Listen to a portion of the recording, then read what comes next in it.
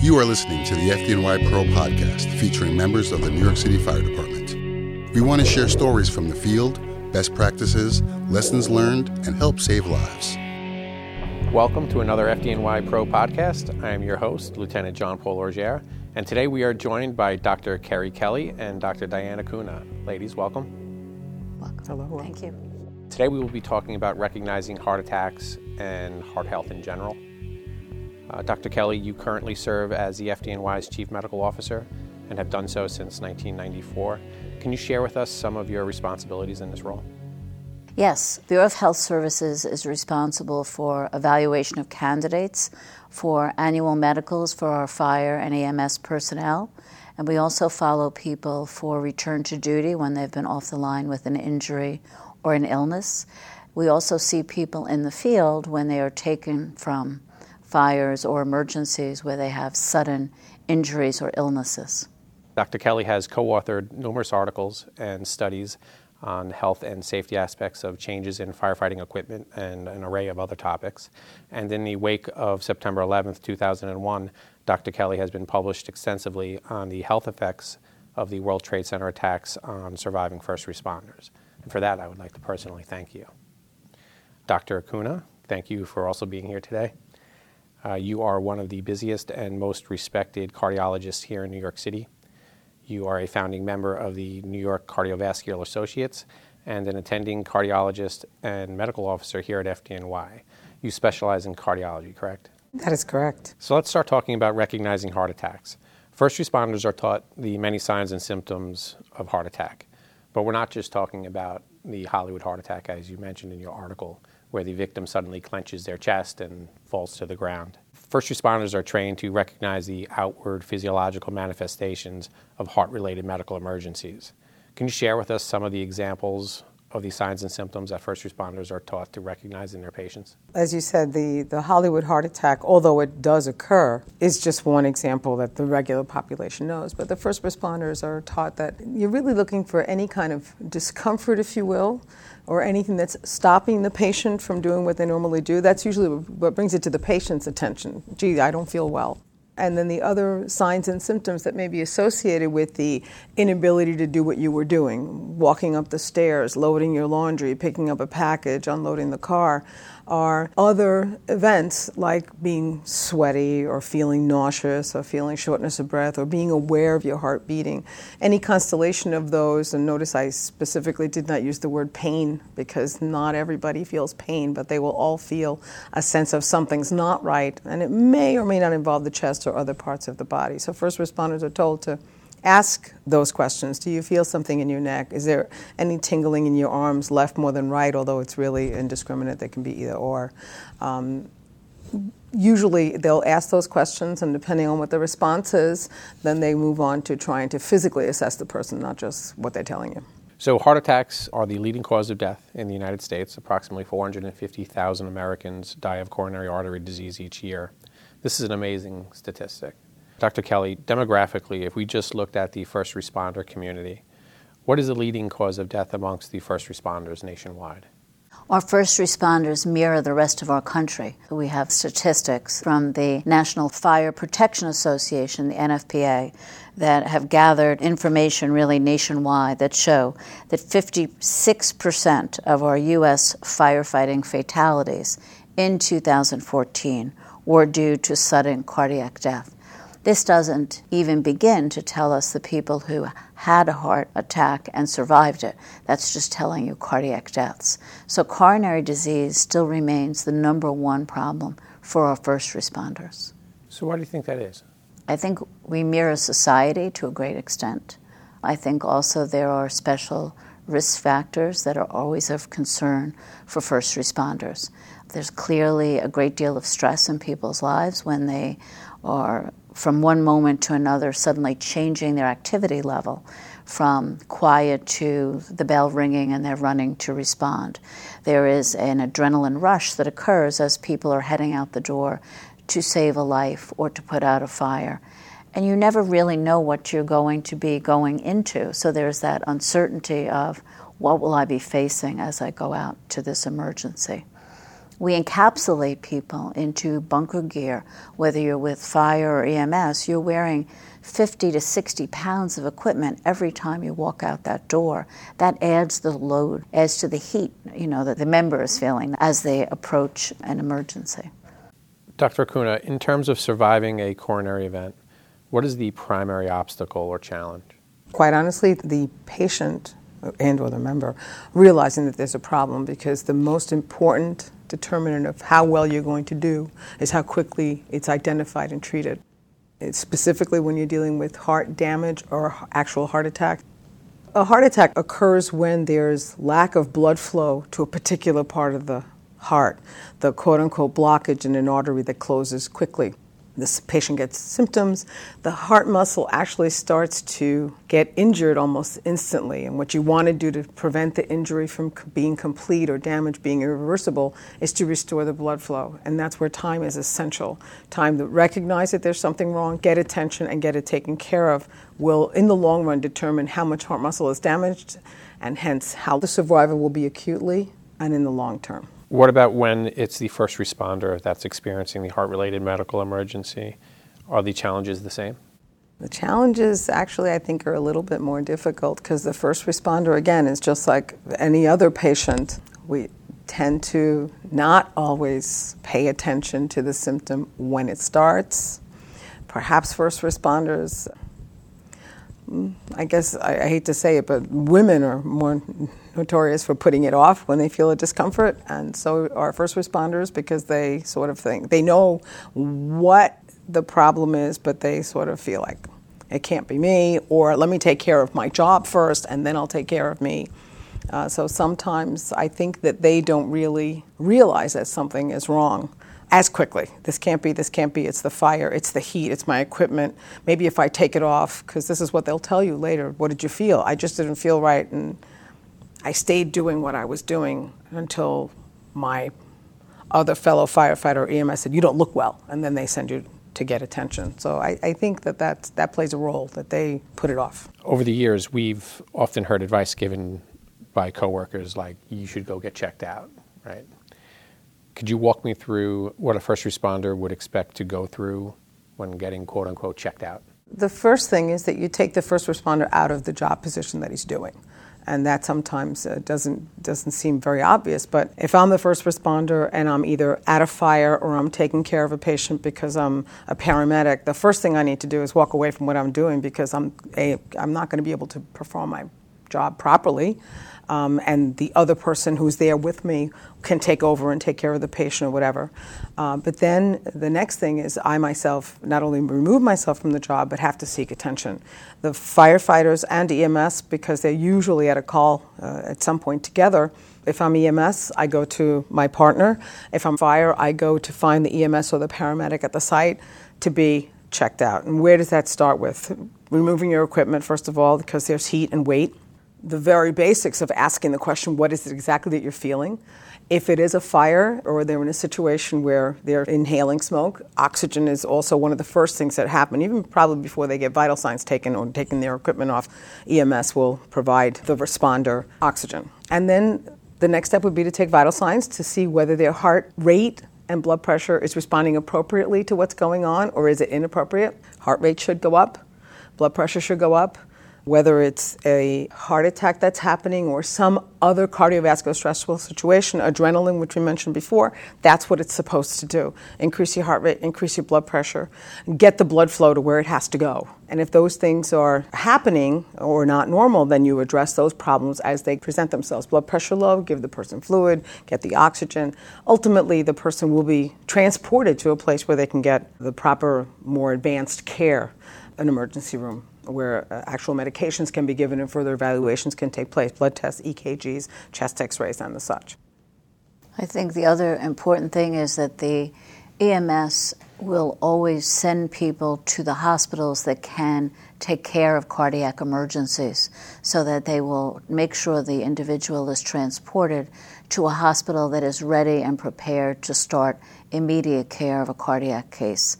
That would include EKGs, blood work, and if necessary, immediately going into the cath unit, because we know that sometimes, as Dr. Acuna said, trying to reduce the injury to the heart by opening up that blood vessel is critical. So the faster you can get into a cath lab where they can open up the vessel, put a stent in, the better off the individual is. Not all people require that, and not all people will be helped by it, but it's often one of the first ways you can stop that progress and turn it around so that you save the heart and you bring people back to normalcy in a rather quick time. The statement that we say amongst ourselves is that time is muscle, and the quicker you reduce the time of lack of blood flow to resuming blood flow, the heart muscle will repair itself best. If it stays occluded, that's a completed heart attack. That part of the heart muscle dies. It's scarred. Depending on how much heart muscle is actually injured, the remaining heart muscle will try to compensate for overall function, but the part that's damaged permanently doesn't come back. Again, the goal is to remove them from that fire scene, take off their bunker gear, get oxygen on them, and transport them as quickly as possible to an emergency room, particularly a hospital that's equipped to take care of cardiac issues. At that ER, they will have an EKG, they will have baseline blood work done. The baseline blood work is to tell us, are we seeing signs of injury to the heart? They do testing, which are troponin or muscle testing, that can quickly show if there's some initial injury to the heart. If those initial tests are negative, they may be kept for many hours so that they can repeat those tests, because the tests may not immediately show a problem. So they'll usually do what are called serial testing, which is over, say, a 6 to 8 hour period. They will do up to 3 different sets of blood tests and 3 different EKGs. They'll usually be on a monitor, and again, they'll be monitoring their blood pressure, their oxygen, just to see that they're stable during that time. So someone may leave that area without having had a heart attack, but that may have been a warning sign, so that we usually, after that 12 or 24-hour period is over, we're not content to say you're fine. We'll usually say you now need to do additional testing. That may be an echocardiogram, which is a sound wave of the heart that tells us a little bit about how the heart is contracting or pumping, tells us about the valves. And then the other testing that we would do would be functional testing, usually stress testing of some sort. Again, you're putting someone through the motion of increasing their heart rate to see, are we seeing changes in your EKG during that time? There are different types of stress tests, so different tests may be given depending on your situation. But the goal is to find out, is there a problem that didn't cause a heart attack, but it was a warning sign, and we need to find out what's going on. I think one other area we were talking about is first responders are used to taking care of other people, which is another reason they'll often deny their own symptoms, because, again, they're thinking about other people, and they don't want to think of themselves as having a problem, which you said. And also, women sometimes get atypical pain. They don't get the classic chest pain. They don't always come in and say, I used to be able to walk 5 blocks, and now I find I'm out of breath or I'm having chest discomfort after 2 blocks. They will often come in with many different symptoms that sometimes are hard to pin down or have little or no symptoms. That's true with people with diabetes too, who will not have typical symptoms. So that there are certain groups that you have to have a higher index of concern or suspicion, because they are not going to come in with the classic, I am having a heart attack. It may be more difficult to tease out. People may tell you they have upper back pain. They may just tell you, my arms feel funny. And that's actually the symptoms of a heart attack. You have to really listen to what the patient is telling you. So this is post-event care. In terms of pre-event care, maybe preventive medicine, how do you feel about first responders getting baseline stress tests, echocardiograms or EKGs, blood pressure screenings, etc.? Well, certainly we've incorporated many of these things into the regular annuals that the first responders get. Every first responder gets an annual once a year where vital signs are taken: blood pressure, heart rate, oxygen saturation, weight, height. They all get an electrocardiogram, and especially because they're done yearly, if there's any change from year to year that might suggest that something has changed, we act upon that. They also have breathing tests too, which are very, the lungs and the heart live in the same neighborhood because they work together. And sometimes either abnormality in EKG or vital signs or PFTs, put together can tell us that there's something wrong. Certainly in the younger population, those are adequate screening tools that we can do yearly here, and everyone will be followed. But certainly as the different risk factors present themselves, not just to first responders, but to the population in general, when the first responder gets beyond a certain age, we do realize at that age, even if you're not a first responder, just in the regular population, your risk for cardiovascular disease increases. And the challenges of first responders, particularly firefighters, is such that we have incorporated into our annuals stress testing or challenging the heart to make sure that they can live up to the activities that they need to do, even if they haven't had an episode during an event that has landed them in the emergency room. So they don't necessarily have to have an event for us to do some sort of challenge or physiologic or functional tests to make sure that their heart can respond appropriately to do the job. So then you would agree that it's pretty important for a first responder to know their risk factors for heart disease? It's critical. Absolutely. What are some of those risk factors for heart disease? Well, like Dr. Kelly alluded to, there are certain risk factors we can't do anything about. You can't choose your parents, so genetics we don't really know. Even if your father had a heart attack and your mother lived to be 99, you don't know which genes you got. Age is a big risk factor. As we all get older, we increase our risk of having cardiovascular disease or any other disease, but particularly cardiovascular disease. Male sex, they develop cardiovascular disease at a younger age than women. So just being a man, automatically, that's another risk factor that you can't do anything about. Even if you wanted to physically change that, you couldn't. Every cell in the body is still a male cell. Those are the big three that you can do nothing about. But there are risk factors that you can do something about, and they fall into the other category. One, know your risk factor. Know what your vital signs are. Is your blood pressure normal? Is your weight normal? Although blood pressure is one of the ones that require treatment, weight actually requires lifestyle change. Diabetes, like Dr. Kelly said, is a great masquerader. And if you know that you're diabetic or you're pre-diabetic or that you have a family history of adult onset diabetes, you really should know those numbers and have them tested at least yearly to see which way it's going. Cholesterol, and we've come across cholesterol before in our articles through the years, and they do test all the first responders for cholesterol. That's a risk factor that, once again, has multiple components. It has a genetic component. If your parents gave you wonderful cholesterol genes, even though we test the cholesterol, your cholesterol may be perfect regardless of your diet, and then you're a very lucky person. You don't have to modify it. But for those who do have elevated cholesterol, that's, again, a condition or a risk factor that you can control. Control with medication and diet, and obviously all coordinated with your physician. And then the other risk factors that we can control that aren't necessarily related to a medical condition are smoking. Cigarette smoking can be a risk factor that's completely eliminated, and you never have if you've never smoked it. Unfortunately, the nature of this job is that they do inhale smoke, but we try to also discourage them not to smoke cigarettes because they don't know how much they're going to take in. And those are risk factors that you can modify. Well, since you just mentioned smoke and it being a risk factor, what type of effect does smoke inhalation have on our cardiovascular system in the short term and in the long term?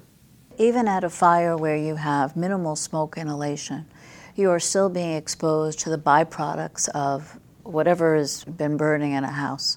When you then look at someone's carbon monoxide levels, they may not be in a high range, but they're in that low range, can be causing changes with the oxygen delivery to the system. You know, years ago, when more people smoked, you could tell the smokers from the non-smokers, because in an ER, when we were checking CO levels, the smokers all had levels that were 2 to 3 points more than the non-smokers. So that means the smoker is walking around at all times with some carbon monoxide in their system.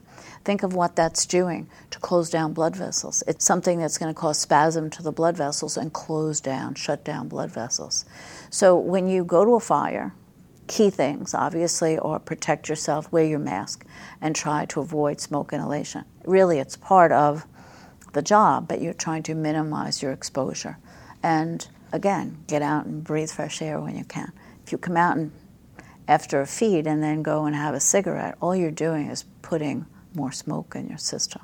While we're talking a little bit more about the science of smoke and the cardiovascular system, can we introduce stress now a little bit too? So stress is going to take its toll on our cardiovascular system as well. And at any emergency, we'll take fire, for instance. At a fire, you'll deal with both of those things, right? High stress levels and exposure to smoke. What role does stress play with our cardiovascular system? Well, getting back to what Dr. Kelly had mentioned once before, if we look at it from a very basic, almost, I'm going to say, animalistic perspective, any stress that our body perceives, and I mean any stress, I can step on your foot, you can win the lotto, you could lose a loved one, you can get an infection, your body's response to any kind of stress, first thing it's going to do is make adrenaline. And it makes adrenaline because it wants to get you out of whatever stressful situation you're in. What the psychiatrists call fight or flight, it's a very real thing, and it's a real thing that first responders deal with all the time. 1 minute I'm sitting, the next minute the tiger's coming at me within 4 feet. So my body has to go from relaxed to, oh, I gotta move. And I think we're talking about multiple factors. Yeah. So stress is one part of this equation. And a person who is in good shape, whose weight is ideal, whose blood pressure is good, I think is going to be in better position to handle that stress than the person who, upon entering or hearing that bell, is already overweight. Putting on the bunker gear is an effort. Running to get onto the rig is more of an effort. Their heart rate, their blood pressure are already going to be points higher than the person who is carrying less weight and has been conditioned and mentally conditioned too, ready to say what's coming, as opposed to you're already trying to catch up because you're feeling the effects of that lack of conditioning, lack of activity as you respond. So, the equipment we give people protects you on the outside, but the inside has to be maintained as best as possible. The annual really has undergone change in the time that from when we started. And even before the World Trade Center medical, we really worked to make that medical a more meaningful medical. First of all, we changed it to an annual event. We really made it a medical where we paid attention to breathing and to your vision and to your blood pressure and your EKG, and we really tried to incorporate into the blood work an ability to take a moment and say, how am I doing right now? For years, people took the medical results that came. There would be a discussion about how did the blood look, amongst the team, and then it would be put in their locker. And then, 10 years later, in the locker would be the results of blood tests that had not always been attended to. We now send it to the home in the hopes that the spouse will at least open up the blood work and pay attention to it. And that has been tremendous in making people aware that they should make changes. So I think there is a much better recognition among our members of how important it is to stay healthy. I think the addition of the bunker gear made a big difference in how people had to stay fit to work. And I think we see people doing a better job at taking care of themselves. But there's always areas that we can work on. And blood pressure control is important. Maintaining a good weight or BMI is important. The whole idea of pre-diabetics, that we have a lot more people now whose sugars are higher than they should be. And making lifestyle changes early on will often prevent that person from getting diabetes, or not get diabetes till they're 80 years old as opposed to 40 years old. Anyone with a family history, with a parent with diabetes or another first-degree relative with diabetes, anyone who had diabetes during pregnancy, those are risk factors that lead the way for you to get diabetes. And that probably is one of the largest reasons for vascular disease in people, because it really, on a vascular level, starts changing blood vessels. So if I'm hearing you both correctly, knowing your family history, knowing your risk factors, highly important. Diet, exercise are paramount. How about sleep? Does sleep play a role at all? I think more and more people are seeing how important sleep is. One example would be the whole idea of people who have obstructive sleep apnea. When you look at people that are having problems with interrupted sleep, they will often have difficulties with cardiac arrhythmias or difficulty with somnolence and fatiguing the next day. So that sleep really is important. And that's one of the issues with the kind of work first responders do. They are working 24-hour tours, they are running around, and the lack of sleep may play a role in how they're feeling or not handling stress well, or having even cardiac events. So, Dr. Kuna, if you had one thing you could pass on to first responders, the first responder community, or our listeners, what would that be? To know their cardiovascular risk factors. If you know them, then you can identify when there's something wrong. And I think we've come across it, or we've put that information out multiple times, and I repeated it again. Those that you can change are really the ones that you want to know, so that you can act on them. Knowing your numbers is very simplistic, but it's one of the things that I think if everyone walks away just knowing, okay, it's really important for me because my blood pressure has been elevated before, that I always know what my blood pressure is. The other risk factors really haven't been a role for me, so I don't have to worry so much. I exercise, I run, everyone in my family lives to 90, but my blood pressure is a little elevated. So if you walk away just knowing that that's the one that I have to worry about, and I'm going to make sure that I get it checked once or twice a year, that would be what I would want them to walk away with. Obviously, if you need to know all your numbers, you need to know a little bit more. But if you know that one, that's really an issue for you, work on it and know it. So, Dr. Kelly, I'd like to ask you the same. Is there anything that you'd like to pass on to our listeners or the first responder community? I think the whole idea of prevention as well as early recognition, so that if a problem arises, we can minimize that long-term impact on the individual. Each of the annuals to me is sort of on the roadway of life, that it's a time to stop and say, what do I need to attend to? Because our bodies do change over time. And you may start out with lovely cholesterol and a perfect weight and perfect blood pressure because you're 21 years old when you join this job. And now you're 30 or 40 or 50 or 60, and you have changed. And acknowledging that those changes may need to be met by, I may need a medication to control my blood pressure. There are many medicines that we encourage people to use for work. We're not preventing them from working because they have high blood pressure. We're telling people control it. Same with diabetes. We're not saying you can't work with diabetes. We're saying control your diabetes, and then you can be back to work safely.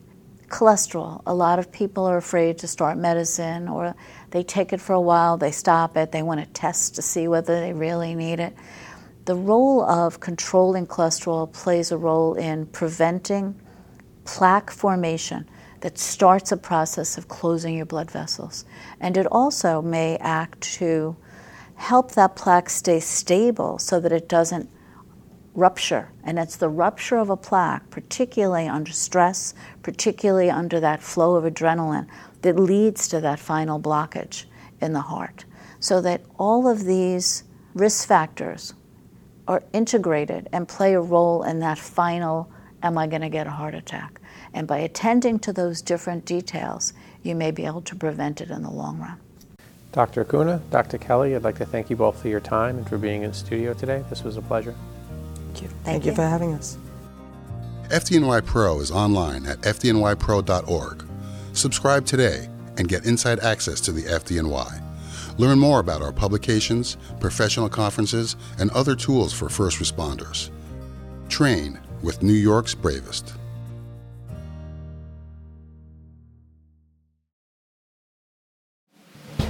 "24 hours a day, 7 days a week, 365 days a year. And when seconds count, the men and the women of the FDNY are there for us, to protect us and keep us safe when the unthinkable happens.